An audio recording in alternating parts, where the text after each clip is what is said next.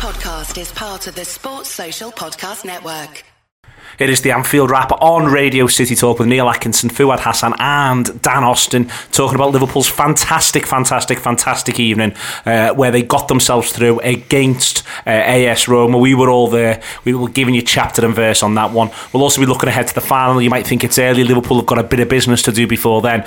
But the other side of that is the allocation and the ticket prices in Kiev. We want to have a chat about that. We may or may not mention Steven Gerrard deciding to go to Rangers. We might come on to that one in a little while. But Liverpool on the way home tonight. What we want to talk about as well is the Chelsea game, but we start in Roma. We're worried about Chelsea because no one might have any legs left. Liverpool were on a big pitch, Dan Austin, and they ended up having a lot of work to do. I can't quite... It was a bit of a strange second half, really. I think it's completely set up by the Dzeko goal. I think the Dzeko goal, I think if Liverpool had got to 60 there with it being 2-1, then I think there would have been more of a vibe of this is where we are, we just sort this out. As it was, the Dzeko goal is the thing that gets everyone really agitated, maybe even more agitated than we needed to be. Yeah, the thing about this football team is that it only operates on insane in a positive and a negative sense. So in the sense that we won the first 5-2 and probably should have done it 5-0, you take that as brilliant, and it's a mesmerising thing and the completely devastating going forward. But then if that's the way it's set up, and that is the way it's set up, then you have to take the negatives, if you want to frame it as that, with it. And it was just absolutely unbelievable to watch. It was just... Every time you think they've done the maddest thing imaginable, they one-up themselves the next week. And I said that after the Roma game on the Pink. And now I'm saying it this week, and I assume I'm going to be saying it in Kiev as well. As we were watching it, it just felt like... It felt like beyond a football match. It felt like almost spiritual in this really weird way. It felt like it was always going to finish like that. I completely agree about the Dzeko goal. I didn't really feel properly nervous at any point, I don't think, but until that, I was just absolutely having the time of my life, convinced we were the better team, convinced we were going to win on the night as well. And then that one sort of felt like... I don't even think it was about Liverpool so much. I think it was more about them, because they go in at 2-1, and from the moment that Liverpool had scored, their crowd died. Because I was actually really impressed with it beforehand. I thought the atmosphere was great, wasn't it? It was the best away atmosphere in terms of the opposition support that I've ever been in. But as soon as that Mane goal went in, it killed them off, and then they came back alive with the Dzeko one, and that translated to them on the pitch in the same way that the Anfield atmosphere has done with Liverpool so many times over the years. And the combination of all that together seemed to just make it so that they believed in themselves more than everything. And we were shaky at times, but I don't think we certainly didn't play well, but I didn't think we played particularly badly or defended awfully. It was just that they were making chances, as a home team usually would do in the semi-final of a European Cup. And the reason that we weren't really worried about it at any point was because they had already done the business in the first leg. We were talking just a moment ago before we came on air about how people were getting really worried in the ground at 2-2 and stuff. And I was stood next to you in the Olympico, and we didn't have a care in the world, because we've got 7, we've literally scored 7 here, and they've only got 4, or they've only got 3, or whatever it was at any stage. One of my favourite things about it actually was the penalty at the end isn't a penalty, and the penalty that they got at Anfield isn't a penalty either. They probably should have had 2 other ones, but they balanced themselves out. But that referee giving that penalty, the ground going absolutely wild, it going in, they think this is on, we are doing this again, one more ball pumped forward and we've got this, we've got it in the bag. And the whole time the referee knows it doesn't matter one jot if it gets scored or not, because he's blowing up in a second anyway. And it's an absolute power play from the man. I thought it was absolutely fantastic. He's gone in front of all of them, 50,000-60,000 people in that ground, the millions upon millions of people watching at home, and gone, I'm going to give you what you think the story is here, and then I'm going to snatch it right away from you. And the let off on pitch and off pitch when that final whistle went was just absolutely unbelievable. It's the best thing I've ever been a part of, ever. Best thing you've ever been a part of? Oh, definitely. I mean, I was completely the other end of the scale in terms of nerves. I mean, I was in bits. I think all my maths went out the window. I had a little support group around me, I think, just trying to keep my head down, and just, I honestly thought we came in at 0-0, because it just felt like each time they scored, they were going to come back and get another. And then as soon as you see that first goal go in, you think it's not going to be our night. I mean, when has a ball ever come off James Milner's face or any player's face and got in the bottom corner? Absolutely hilarious, that goal. It's unbelievable. And you think, after that, I thought, that's it. We're getting knocked out. And no, I mean, just the Wijnaldum goal in the night. end, it's hard to put over people who weren't there, but it didn't really get celebrated for about 10 seconds. Yeah. There was about 10 seconds of everyone wondering if it's been given, because it all looked so innocuous. It was so far away, and it looked so innocuous for Fuad, and you just thought, is he giving? And it was only after about 10 seconds, and he's giving it. It was all kind of in slow motion. We all looked at each other, and then we turned back, looked at the lines. You're so far away that I mean, to me, it looked about 20 yards offside, just because of the perspective and stuff. But yeah, I mean, it just went off in the away, and that Sadio Mane goal. I mean, we were stood on seats when there were people in front of us in rows, and we just went flying.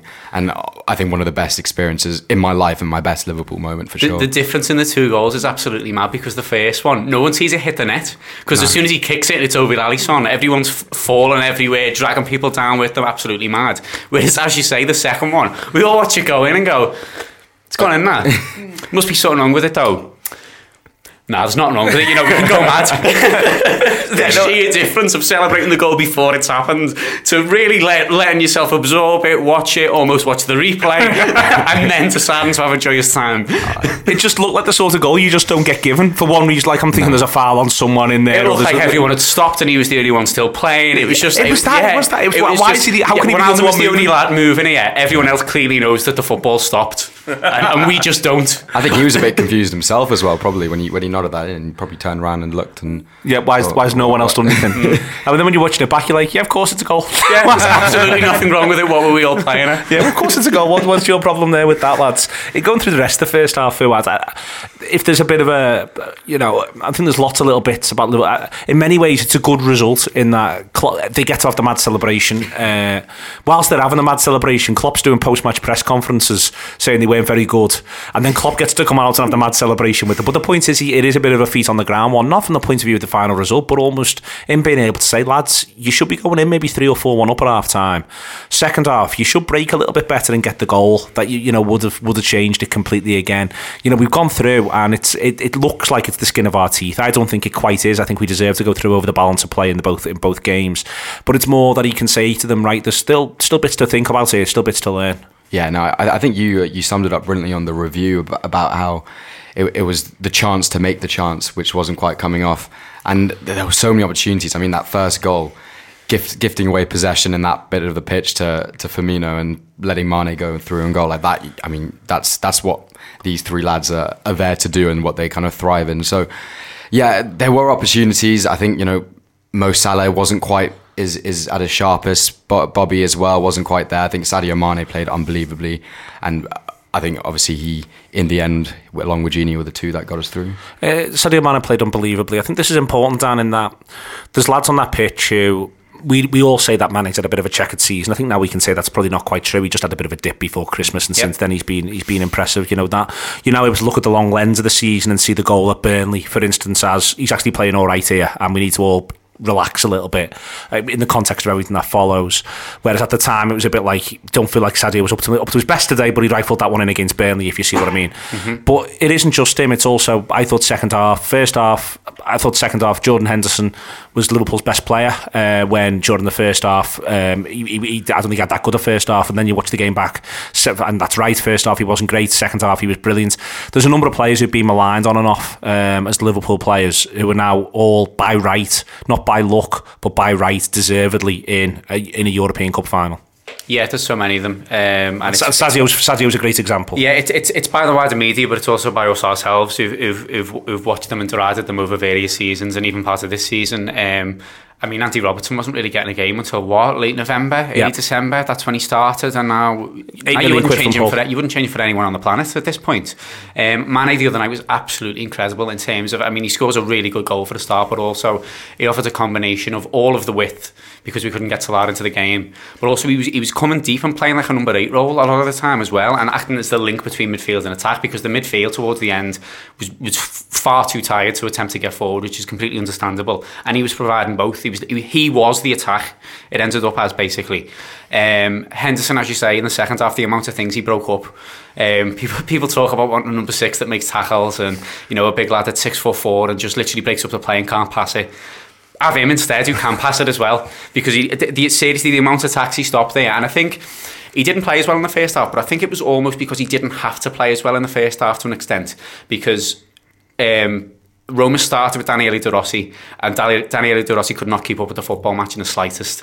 I think he's about 33 or 34 now, and he should not have been playing in that game. If even Roma fans, I assume, coming away from that would say the same, because as much as he's a hero and everything, he's not got the legs. He's not got the legs to play in a European Cup semi-final, and he's not got the legs to play against Liverpool.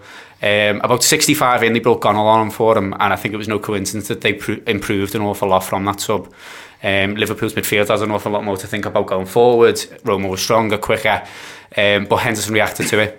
The two other sides of them were really good in the second half as well, I think, in terms of the defending.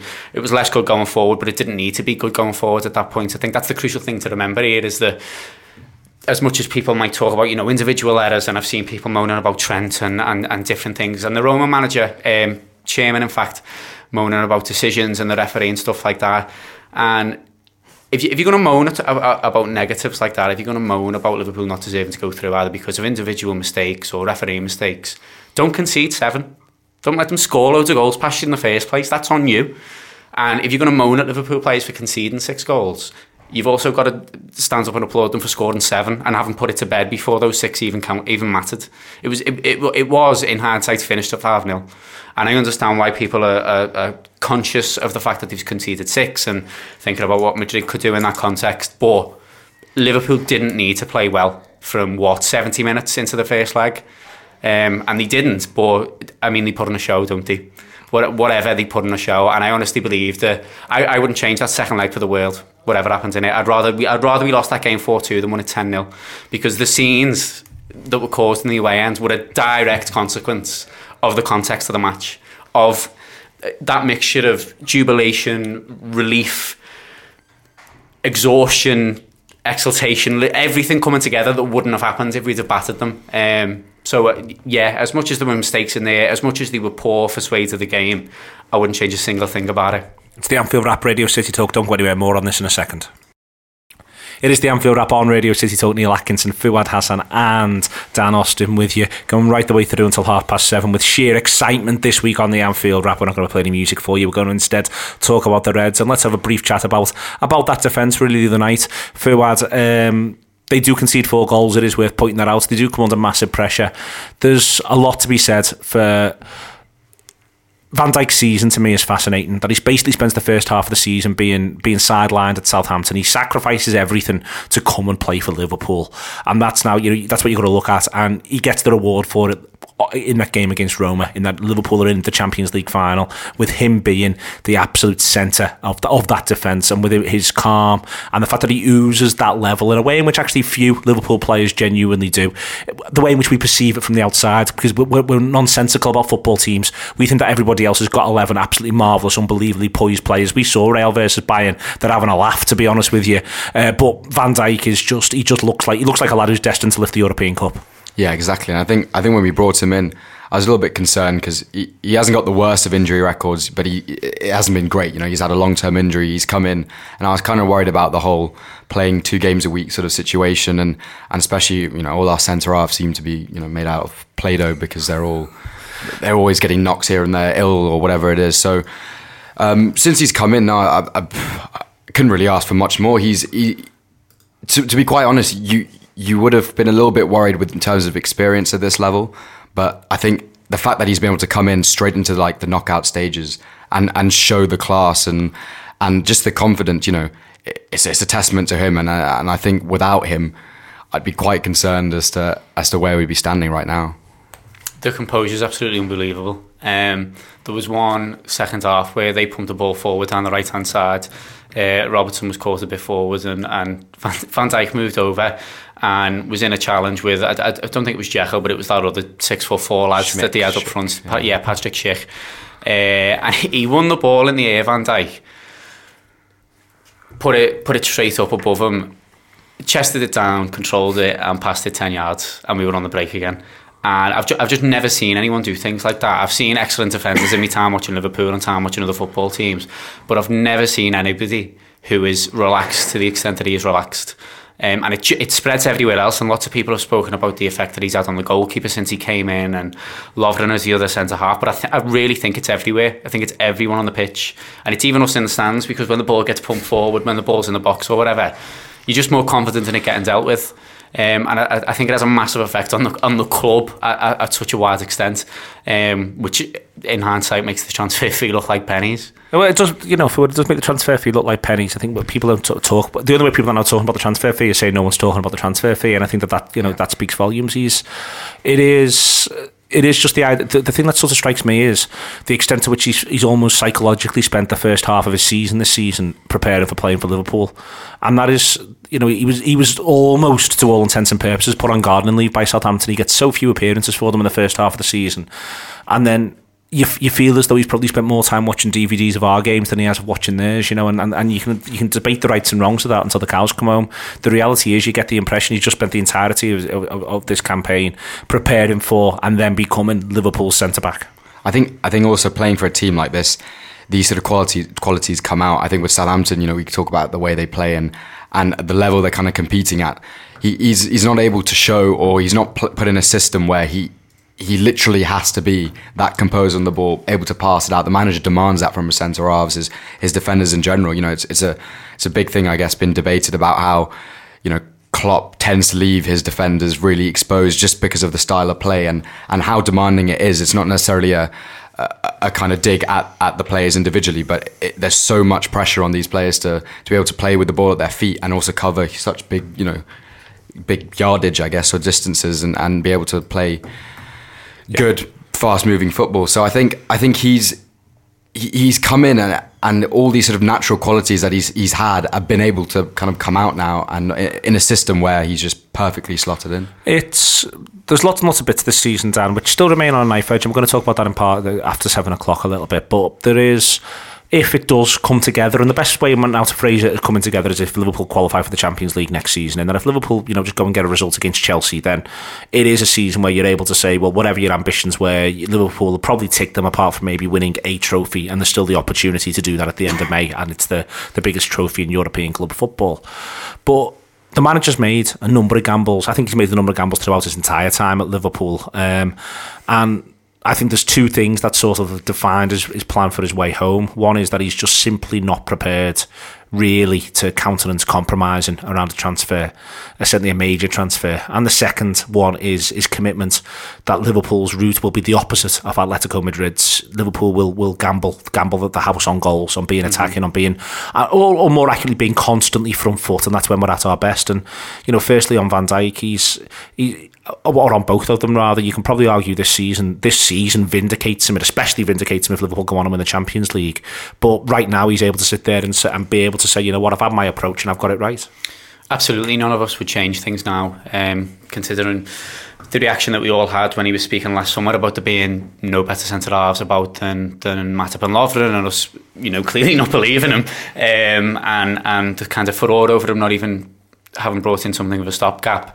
Also the fact that Coutinho was moved on without a replacement and the Keita is only coming this summer. There were lots of gripes to be had, and I think at the time they were completely apt to have those worries for supporters, but he knows more about football than us, and he's proven it, hasn't he?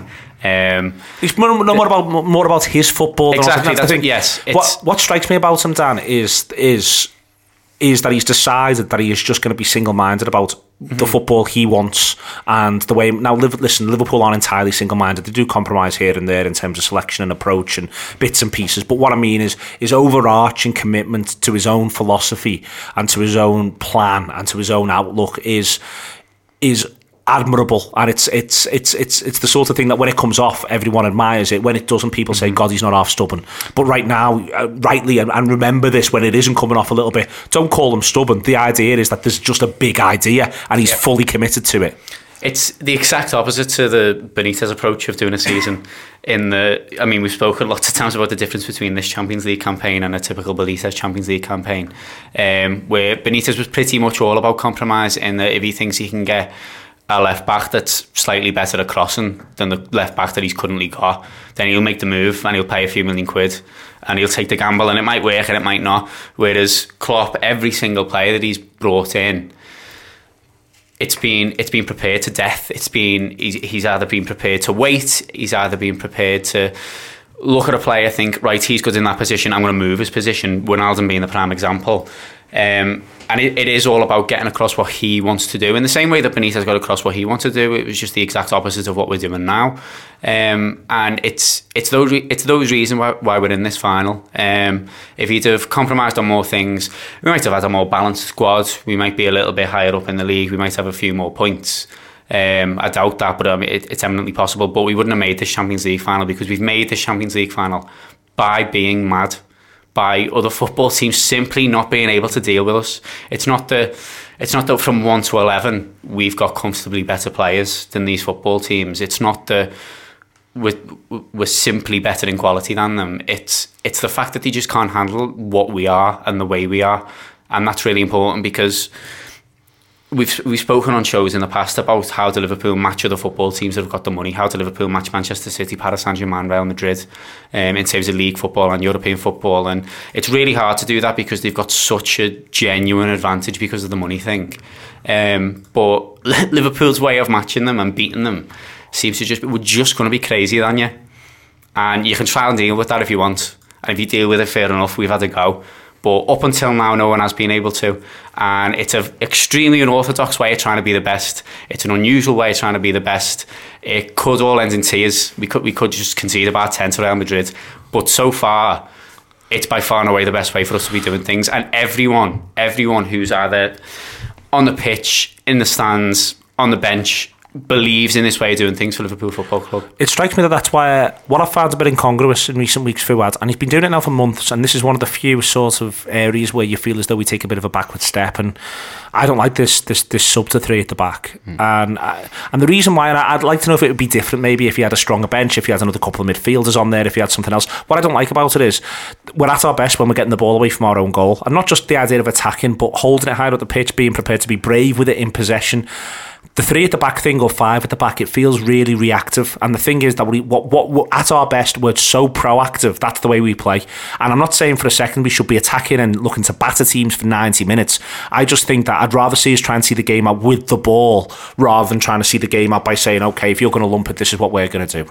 Yeah, exactly. It definitely feels reactive. And I think a lot of it does come down to the options he has on the bench. You know, I think we're really limited in terms of attacking options, and even more limited in the midfield, and I think that's the key area.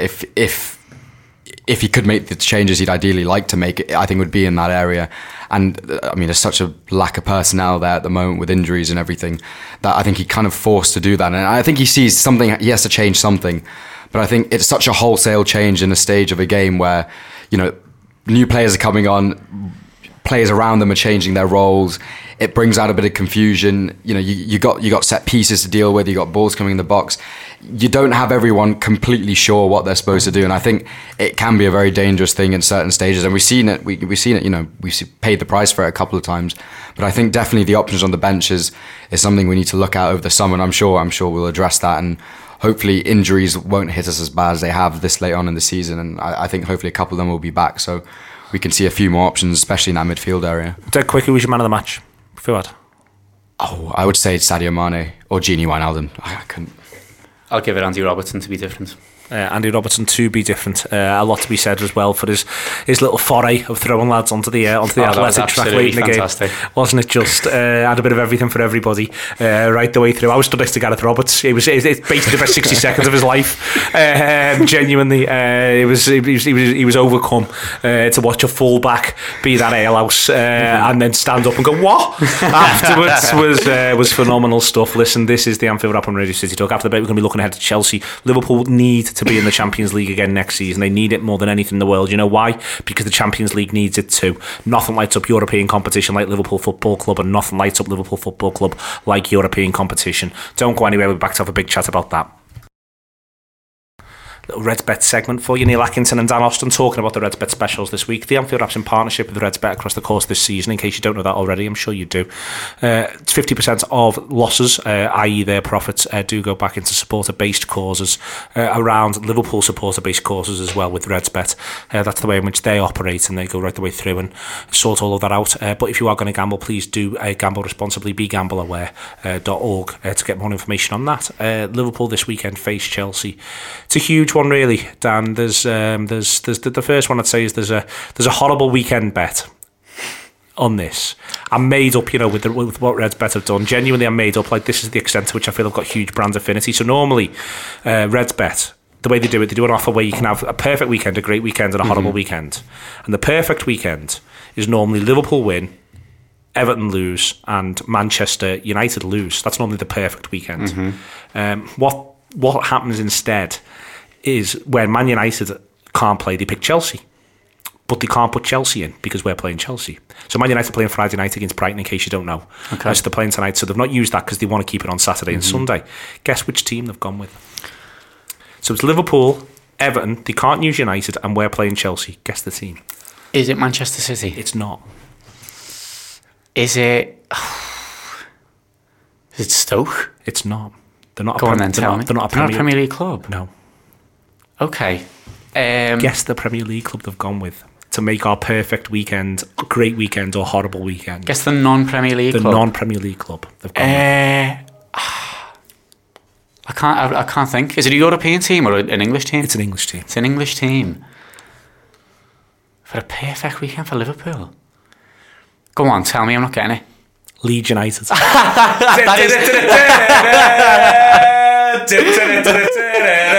That is the reaction of a man who spent some time living in Yorkshire. Oh, it's absolute scenes. See, you know why I didn't get that? Because that is too old school for me. It's far too old school. They basically got on the whole hog and done Nottingham Forest.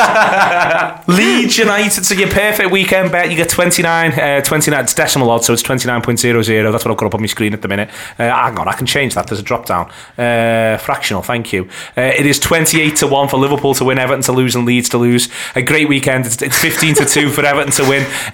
For Liverpool to win, Everton to fail to win, and Leeds to fail to win. Your horrible weekend is Liverpool lose, Everton lose, and by God, Leeds United win. The worst of all possible worlds is a Leeds United win. It's right, Reds Bet. I am absolutely delighted. I am delighted. So yeah, there are your specials on that for the perfect, great, and horrible weekend. I just love the idea of watching Leeds' result coming on the Saturday and having something riding on them getting beat. Come on! I've never seen you happier than this. And I was stood next to you in the Stadio Olimpico. I am overjoyed. All the gambles are these. You Kante be serious. Liverpool to win and N'Golo Kante to be booked. That's 14-1. I actually quite like that. I get the impression that if we did win, N'Golo Kante may well be booked. If you yes, he kicks lads, doesn't he? That's a big part of his job. It's definitely written into his contract. The game's getting away from him. Yeah, the game's getting away from Chelsea. From midfield. It makes sense. Yeah, so 14-1 for that, and I think there's a bit of value in that. I don't think there's a bit of value in this. Sorry, Reds Bet. Klopp dead gorgeous. Liverpool to score 4 or more, 16-1. I mean, those lads could score 4, but they didn't half look shattered, if we're honest. It's ambitious, and if it were another weekend of the season, it would make sense. But this weekend of this season, this game, it feels like hard work. It does feel like hard work. It's weird how it's only this weekend of the season that it feels hard work to score 4. I know. Testament to how great the Reds are. Yeah, that this week going to a top 4 rival. It's this weekend of the season. We think it might just be beyond them. Might be a bridge too far. The golden touch, Mo Salah to score 3 or more. Again, I've got to say, being honest with you, I reckon if Mo scores, and certainly if he gets the goal that puts us 2 ahead in the game, there's every chance he gets the hook. So Mo gets the brace. You're on that at 20-1. You see Kloppo with the board. Fuck off, Kloppo. He's bringing Clavan on and going 3-5-2 again. Loves that sub. Loves that sub. So yeah, we're right behind. So just so you know, on the Reds Bet this week, we're right behind you. Kante be serious. Liverpool to win and N'Golo Kante to be booked. And we are also right behind the inclusion of Leeds United. That is great. It is absolutely brilliant. 14-1 for that. 28-1 for the perfect weekend. 14-1 for the horrible weekend. And get your consolation prize if Leeds United have the temerity to win a match in the Championship. I can't believe we're all still furious about Leeds. It's the Reds Bet insert. Listen, we'll get back over and talk about how the Reds are boss. The Anfield Wrap on Radio City Talk. Neil Atkinson, Fuad Hassan and Dan Austin with you until 7:30. Listen, the final is in Kiev and it's up against Real Madrid. Fuad, did you see the semi-final? The other semi-final? Yeah. First half an hour, 40 minutes, I think both teams looked reasonably impressive. Bayern Munich and Real Madrid. It looked like a really good European encounter. Two heavyweights going blow for blow. The second half, they looked rubbish. Let's not stand on ceremony here. Both sides were unbelievably ragged, I felt, in the second 45. There was madness where you're watching 3-4 Bayern Munich players counter on 3 or 4 Real Madrid players when Real Madrid just needed to see the game out. There's undoubtedly something to fear in Real Madrid. There's tons of quality all over the pitch. They know the course, they know the distance. They're not rubbish, but simultaneously you're looking at it thinking we can get something here. Yeah, definitely. I'll be honest, second half I was at a bar in Rome watching it, and the whole kind of bar lost their attention watching it. So I guess I didn't see too much of it, but at the same time you could see the frailties. I think the legs definitely went for both teams in that second half. I think one obvious weak point in that Real Madrid side is the goalkeeper. Definitely looks suspect, and we've talked about ours, and the wider media have talked about our goalkeeping situation, but I don't think theirs is much better, or if at all better than ours. And I think overall, that to me, that midfield, other than Casemiro, seems quite an old, aged midfield with a lack of legs. And if we can get at them and win the ball back in the right areas, like we've been doing before, that back four does look very exposed, and they especially like to bomb forward with their fullbacks. So I think we could definitely get in behind it. It's going to be a case of who scores more goals on the team. I know it sounds obvious, but there's definitely going to be goals for both sides. Madrid second for 45, Dan, we were watching it together, and to me, I can't quite work out. A little bit like you mentioned De Rossi before, and I always felt all the way through that Liverpool were going to be better than Roma whilst De Rossi was on the pitch. Mm-hmm. And it seems to me that Madrid might have to make a couple of compromises somewhere in order to be able to feel really strong against Liverpool. And those are big compromises. You get the impression they'll be nervous about them because they'll want to say where Real Madrid were a really, really good side. To me, they looked a midfielder light, certainly a midfielder who goes around and gets on top of people light. They looked, they just didn't quite seem the side that had, the side of legend, the side of the side that has done this so many times. Yet, to be fair to them, they did get through. Yeah, I think that's the sort of the difficult thing when you're weighing this up is I watched both legs that they played against Bayern Munich, and I think for a minimum of 3/4 of the tie, they were no good. They were no good going forward, and they didn't defend particularly well either. They also failed to beat Spurs in the 2 games that they played against them this season, finished second in the group. But they just keep getting through. They just keep getting through and doing the business, and it's not just this season either. They've done that for the last 2. They know how to get to this stage, and they know how to win a final. But the point about the midfield is interesting because I was at both legs when we played them in the group stage in 2014, and the midfield then was probably the best midfield I've ever seen. And Casemiro wasn't there. It was just Modric and Kroos, and then 3 in front of them and 1 up front, and we couldn't get anywhere near them. The control he had, the dominance, the calmness, just the aura about them was too much for Liverpool. I know that in the second game it was a reserve 11 and stuff, but there was just light years of difference. They were better than anyone I've ever seen, and now they've got the same players. They've added Casemiro, who I think is excellent, but it's just not as good. It's just not as good for some reason, even though it's the same players, and I'm not entirely sure why it is. It might be because they're older. I assume Modric and Kroos are in their early 30s at this stage. They've both been around for a while. Kroos is 28, Modric is early 30s. Okay. In terms of sheer quality in the careers that they've had, yeah, the 3 of them are better than whatever Liverpool midfield is going to go out in Kiev. But in terms of the legs, in terms of the way the match is going to be played, I think we're better set up for it. And I don't particularly back Zinedine Zidane to come up with some sort of tactical master plan. You see, you've got to be careful about this because he just won 2 European Cups. He has, but it's really hard to rate how good he is. They won 2 European Cups. Did they win them both on penalties?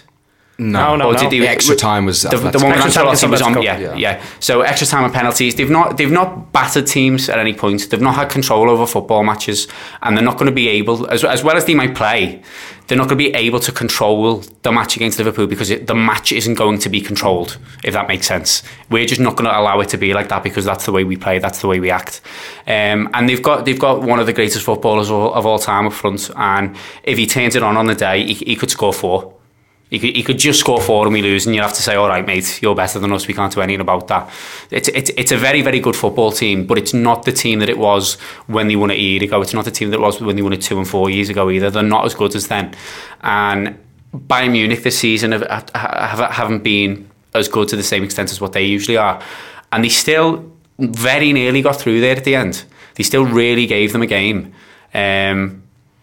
So I'm not as worried about this Real Madrid team as I would have been, as I say, 12 months ago, 24 months ago. It's still a brilliant side. It's still a brilliant side, and I think on balance, I'd have rather have played them over 2 legs than in one game. Would you? That's interesting, because my thing on that is what you just said about Ronaldo. In that, do you want to give him 180 minutes to do you, or do you want to give him 90 minutes to do you? I would honestly rather give him the 180, because I think there's less agency about it. He had 180 against Bayern and he didn't score, and he didn't turn up in either leg from what I saw. They've got players that are good enough to have got them through. The goal that Asensio scored, despite coming from a mistake by Rafinha, was really, really good. He's a very good player. But yeah, I think if I was facing Ronaldo, I'd rather have him over 2 legs, to be honest, especially with this Liverpool team, because I'd be more confident of outscoring him.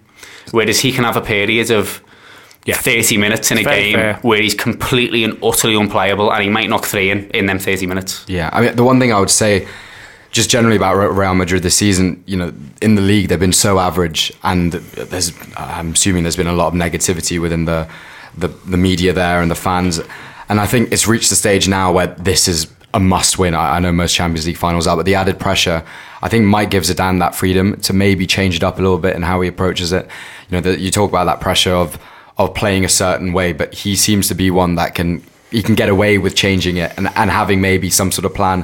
Whether or not he has the ability to get one or not, that's a different question. But I think that the pressure of Real Madrid going in the season, I don't think they've won a trophy this year, have they? No, they haven't. No, they haven't. Barcelona have won the both. Yeah, so that's going to be huge. And I think Real Madrid fans, the media, the club, I think generally can accept a changed kind of system to try and win the trophy. I think his position is really interesting here, because if he gets beat, he gets sacked. Yeah, 100% he gets sacked, and he knows that. And they all know that as well. And the president there, Florentino Perez, exerts an awful lot of power. And I genuinely wonder if Zinedine Zidane goes to him in the days before the final and says, we're playing a 4-man midfield here because we're trying to deal with Liverpool, or we're doing something different to try and deal with Liverpool. Does Florentino Perez go, I've signed all these lads for 18-19 million quid. You're playing a lot of them. Well, we're Real Madrid. This is what we do. Well, he didn't start. He doesn't start Bale against Munich. He doesn't. He's got a couple on there that he doesn't start. He brings Casemiro on. It's an interesting. It's interesting because to me, it's Benzema and Ronaldo in attack. Modric, Asensio, sort of trying to be a bit of the link man there. Kovacic and Kroos in there in centre mid. But it looked at Casemiro light, while simultaneously looking like like you could sort of wander through them a little bit at times, and I wonder whether or not that's the one that you see. But then it's it is the politics of it always with Madrid as well. But I think for a one-off he might be able to cut loose. We'll see. I mean, we'll talk more and more about it in the run-up to it all over the Anfield Wrap, because it couldn't be more exciting if we're all honest about it. But for instance, I think last season's European Cup final, I thought Marcelo was brilliant. But do you want Marcelo up against Salah? This is a team that doesn't get run at. It doesn't. It's not being run at this season, any other season, in the way that Liverpool are going to run at them, and they might be able to deal with it because they've got very good defenders. They've got some of the most expensive defenders in the world, but it's untested. When they play Atletico in those 2 finals, they're not dealing with anything like this. When they play Juventus, they're not dealing with anything like it. They're turning up with Griezmann up front on his own and Torres coming off the bench, or Higuain and Mandzukic. It's a completely different challenge, and it's a different challenge to everything they faced in La Liga this season as well.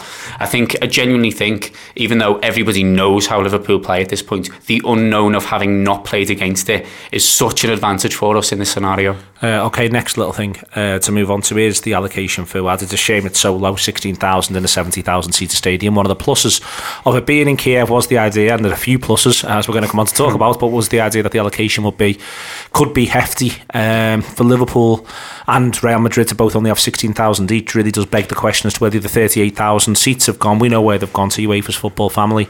It's a frustrating situation, really. It's not one that Liverpool can do anything about. You do sort of wonder if the bigger clubs, they're quite happy to put a bit of collective pressure on here and there. There might come some sort of tipping point where they need to get together and say, we just need to get the option of a few more of our supporters in the grounds for these games, Yeah, and I saw something just earlier today. I think there were about 7,000 seats that are up for neutral fans to buy. Just regular fans, not even guests of UEFA, just neutral fans. And those sort of things really get to me, because a whole part of the package of the Champions League final, the whole kind of marketing, branding of it, is the atmosphere that can be created. It's all part of the TV experience and, whatever sponsorships you want to get and things like that. And they're effectively taking that away from themselves, because, you've got about half the capacity for fans of the actual clubs, and then the other half, I don't quite get how many people UEFA are expecting to come in from within their guests or neutral fans. It doesn't quite make sense to me, if I'm honest. I was in that weird neutral supporter ballot at the quarter-final stage because I knew it was happening, because we're boss. And it's really weird the way they work it, because you've got to enter at the quarter-final stage and you can just sign up for, I think it's up to 4 tickets. And then you're basically gambling that your team's going to get there, and I didn't get them. I know some people that did. And also loads of Man City fans will have them. Yeah, and there's going to be Barcelona fans that have got them, and there's going to be fans of every team that was in the quarterfinals that have got Champions League tickets now that don't want them, that are just sat there looking at them thinking, well, I suppose I could just go to a Champions League final and have a good time and not really care about the match. But or I can sell them for $3,000 on the internet. There's that, and even if your option, if you're Barcelona and the final's in Paris, you're more likely to take that option, and that throws the Kiev. Exactly. Yeah. The Kiev thing in Fuad is, we're all looking at prices for accommodation in Kiev. It's obscene. Yeah. Getting there is ridiculously difficult. It's strange to me that Kiev, because I would love Liverpool, the city of Liverpool, to host a European final, and there's reasons why we know we wouldn't be able to get a Champions League final, because there's all these hoops to jump through. I'm just stunned at the idea that Kiev has managed to jump through these hoops given the situation as it is now.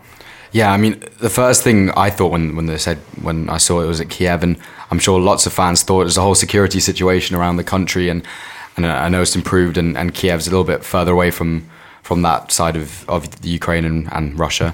But at the same time, you kind of wonder, like you're saying, how they get through these hoops, and you hope for a city that has a big history of football and has that sort of heritage, and you want to look forward to getting there and having a good time and being able to go there, with a decent budget and not having to spend unbelievable amounts of money on accommodation and flights. And I think what you're going to see is a lot of people doing day trips and things like that, which is, I guess, a little bit of a shame for the city itself, but also it's going to cost a lot of money, and it's a shame because we all know European aways and ticket prices nowadays have skyrocketed, so it's sad to see.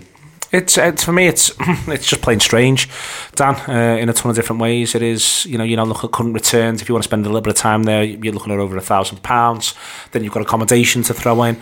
But it is this sort of, I'm wondering if one of the reasons why Kiev has ended up getting this is because Russia's got the World Cup. I just think it is, and this isn't to say that all. But there is a part of me that does sort of think, listen, almost just put it in Dortmund every year because they know what they're doing, and you can get 80,000 people into it. That's my sort of. The Germans know exactly how to do this sort of thing in a straightforward. Now, obviously, you can't do that, but and you don't want to sound too Western centric in a European sense because we're not those people. But it is proven to be tricky for everyone already. Yeah, absolutely. It's just strange, and they've got a history of making strange decisions. Basel being one that we've all experienced in the recent past anyway. What I want to know is what they'd have done if a Russian side had got to the final, because they've got this rule in European competition lately that a Russian side are not allowed to play a Ukrainian team. So on the off chance that Zenit St. Petersburg had wormed their way through by having a mad atmosphere in Russia and spending loads of money to this final, what was the plan? What was going to happen? They don't think of these things. It's literally, as much as, yes, the conflict is centred in and around Donetsk and places like that in eastern Ukraine, it's literally a country that's got a war going on still inside of it. It's an absolutely wild place to be holding a final and having hundreds of thousands of people descend upon it, because as much as they say the ground is 60,000-70,000 capacity, they know that loads more than that are going to go. And also there's the additional media presence. There's the fact that there's cameramen. They don't count in the capacity. There's all the stuff that goes in around this. There's dignitaries. There's the way it all works. As you've said, they could easily just have a rotation of different cities that host the finals. They could just say, right, we've got London, Madrid, Paris, Dortmund, and Rome, and it rotates between the 5 of them, and we do whatever. If they don't want it to be as Western centric as that, if they want to deal it out to other places, they have to know that it works. They have to know that it's feasible to work from a financial point of view, from a geographical point of view, the whole thing is based on geopolitics. That's the be-all and end-all of it. And it's a massive shame that it is, because we've just got through to the European Cup final at the time of our lives in Rome. We should all just be thinking about how brilliant the final is going to be. And for the next however long it takes for us to sort it out, we're all just going to be stressed. We're just going to be trying to figure out a way of getting to this mad place, somewhere to stay. And it shouldn't be like that. Imagine the difference if it was in Paris and you didn't even have to fly. And I know that's just being selfish because it's near to here and whatever else. But in the grand scheme of things, it would just work out better, because as much as we wouldn't want it to be totally Western-centric, it's two Western sides that are going to be in the final. It's always going to be, unless there's some sort of freak coincidence, as I say, someone from Russia or a Turkish side gets there, but it's highly unlikely. So why they can't just account for that is perplexing. Getting there next season, Liverpool go to Chelsea this weekend, Fuad, and it's fair to say that, listen, we'd all just take the point now and get out, and then be able to look forward to Brighton next week. And if we finish above Spurs, great. If we don't, sort it out from there, go from there. It's massive for the club to pull this out the bag. The worry is those lads will be shattered. Yeah, definitely. And I had a look at Klopp's press conference earlier, and to be fair to him, he was obviously upbeat, and he seemed, usually after these midweek games, there's a sense of, he feels a little bit hard done that there's another game coming up so close, and he feels like, look, what am I supposed to do? I need to rotate, or these lads are going to play. I don't expect them to come and play the best football of their lives. But there was none of that at this press conference, and I think we're probably going to see pretty much the same side. I think Nathaniel Klein's a big shout to come in. That's probably one change that I could see happening for sure. But it is a matter of just getting the point, and I think they'll go there to try and win the game, obviously. But I obviously don't see them sitting back or completely changing how they've been playing recently. But I think a point will make everyone happy, and we'd take that any day. I think the main reason why you almost want to see Liverpool score goals in this one, Dan, early, is to create a buffer for what could come later in the game when you begin to tire and all of that sort of stuff. I think it is almost a bit like another European away game to me, where Liverpool are going in and every goal they score counts as an away goal, because the extent to which Chelsea need to win the game, a 2-2 draw is a win for Liverpool, a 1-1 draw is a win for Liverpool, a 3-3 draw is a win for Liverpool. That's the nature of this one, and it is got that sort of European feel, but you feel as though these lads, it's a big ask to get them to go there and play the intensity we're used to seeing. Yeah, we looked absolutely knackered towards the end of that match the other night, and it's no coincidence, because it's the same lads playing, and it's the same lads playing in the same insane way every week. And it must be physically and mentally exhausting. I think this is really hard to pick a team for, because there's an argument that you just put them all out again. You try to ride the wave of the momentum. You try to just get that the feel good that we saw in front of us at that end, at the end of that game. Absolutely. Still standing, isn't it? You try to get the point, and then you say, 3 weeks off, lads, you're not playing Brighton, none of you are. But then if you do that and you don't get the point, they've got to go again for Brighton, and that's really hard. And then they've got to go again in the final. I assume it'll be some sort of. You see, I think he'll be just on that quick. I think he'll be thinking. I think he'll arrange a behind closed doors game between Brighton and the final, and that I think he'll want them to stay in rhythm. I think you don't want to give them necessarily 3 weeks off. Okay. But you want to keep them playing and keep them bouncing. But there's a flip side to that. But I agree with you on this one, in that it would be great if it was done and dusted by now, because you were able to have the argument of, well, don't worry too much about this one. Give them the 10-day break between now and Brighton, and then get them. It's where the results against West Brom and Stoke. I think West Brom hurts at this point, because they were 2-0 up. Stoke feels a bit like one of them, but they were 2-0 up at West Brom. Yeah. I think it'll be some sort of hybrid at the weekend, similar to West Brom, in that there'll be a glut of the first team lads, and others will come in around them. I expect the likes of Lovren to get a rest, and Clavan to play and stuff like that. I also fully expect Lovren to come on with 10 minutes to go, no matter what the scoreline is, because that's the change now. I just think it's really hard to prepare for, really hard, and it didn't need to be hard, as you say, because of that West Brom game, but it's a nice problem to have, in that we're essentially arguing over which way we want to qualify for the European Cup. At this point, we want to draw this game, win the one after, or just win the final, and these don't matter. It's really hard to plan for this, and if you ask me today what my lineup would be, it'd probably be different to what I tell you tomorrow. Well, there's the good news for that Chan and Lallana are back, or Chan's expected to be back training for Monday, which gives him the idea of another lad on the bench come the final. I think it's difficult to see beyond. I think it's almost dictated to him by the front three and the midfield three, in that you can't really change the midfield three. You can't really change the front three. So he may as well almost do what you've just sort of described before, and maybe just bring Nathaniel Klein in and say to the rest of them, just give me everything you've got. Just give me everything you've got on this one, and then we can reassess after this game, depending on the results, depending on what we need from Brighton, depending on how you all feel. And that might not be the sports science approach, but it may well be at this stage the human approach. Yeah, exactly. And I think it's the way I'd go with it. And I think bringing Nathaniel Klein in as well, it's not just in terms of giving Trent a rest and getting some fresh legs on, but it also gives him a chance to get himself fit and possibly be in a shout for the final. We are kind of thin in that position as it is. Joe Gomez still injured. If anything happens to Trent, I don't want to think like that, but if anything happens to a midfielder, you might need Trent in midfield. Or even a midfielder, then you're going to need him then. It's very tough to rely on Emre Can to come back and start a Champions League final and expect to compete at that level.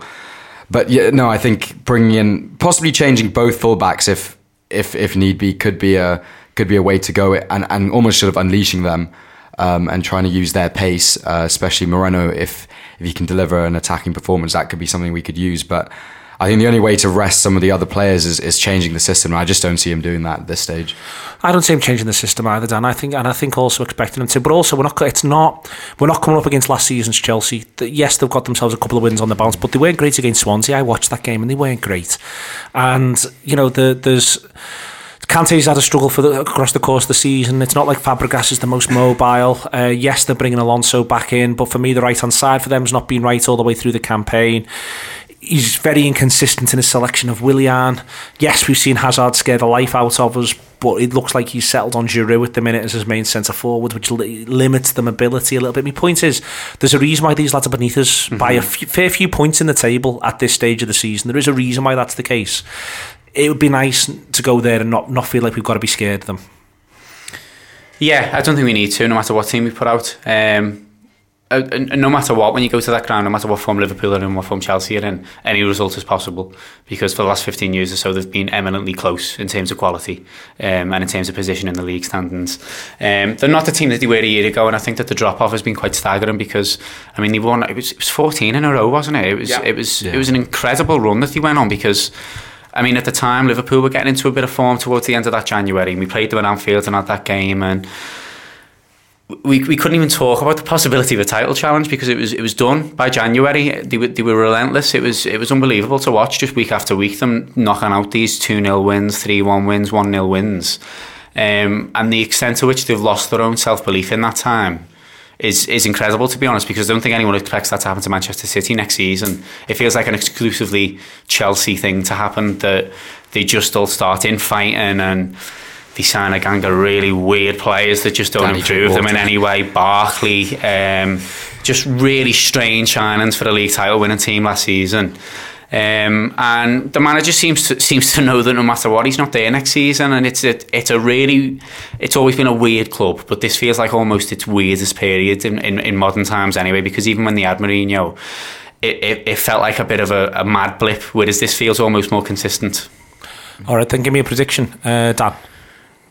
1-1. We're going to do it in this game. Fuad? I'm going 2-1 Liverpool. I'm also going 2-1 Liverpool, and I haven't been that confident the last couple of weeks for different reasons, really, feeling the way when you're going into the game. But I sort of, exactly. I can imagine a situation where the Reds get themselves 2-0 up, by the hour, and then it's a bit of a hanging on for dear life. And may I use all the cliches, the Alamo, and Liverpool sort of see the way home. But also, what happens is you get to 85, and this is a Chelsea side that sort of shrugs its shoulders and goes, "Well, we've had a good go. We've maybe got one back in that period. It's not happening for us because we now still know we need to score 2." I think that away goals count double, and I think Liverpool can score away goals. They did it against Roma, they did it against Porto, they've been doing it all year. Liverpool to score away goals and to put Chelsea out in our European bid of a season. Thank you very much, Dan Austin, Fuad Hassan. What an hour of radio that was. Sports Social Podcast Network.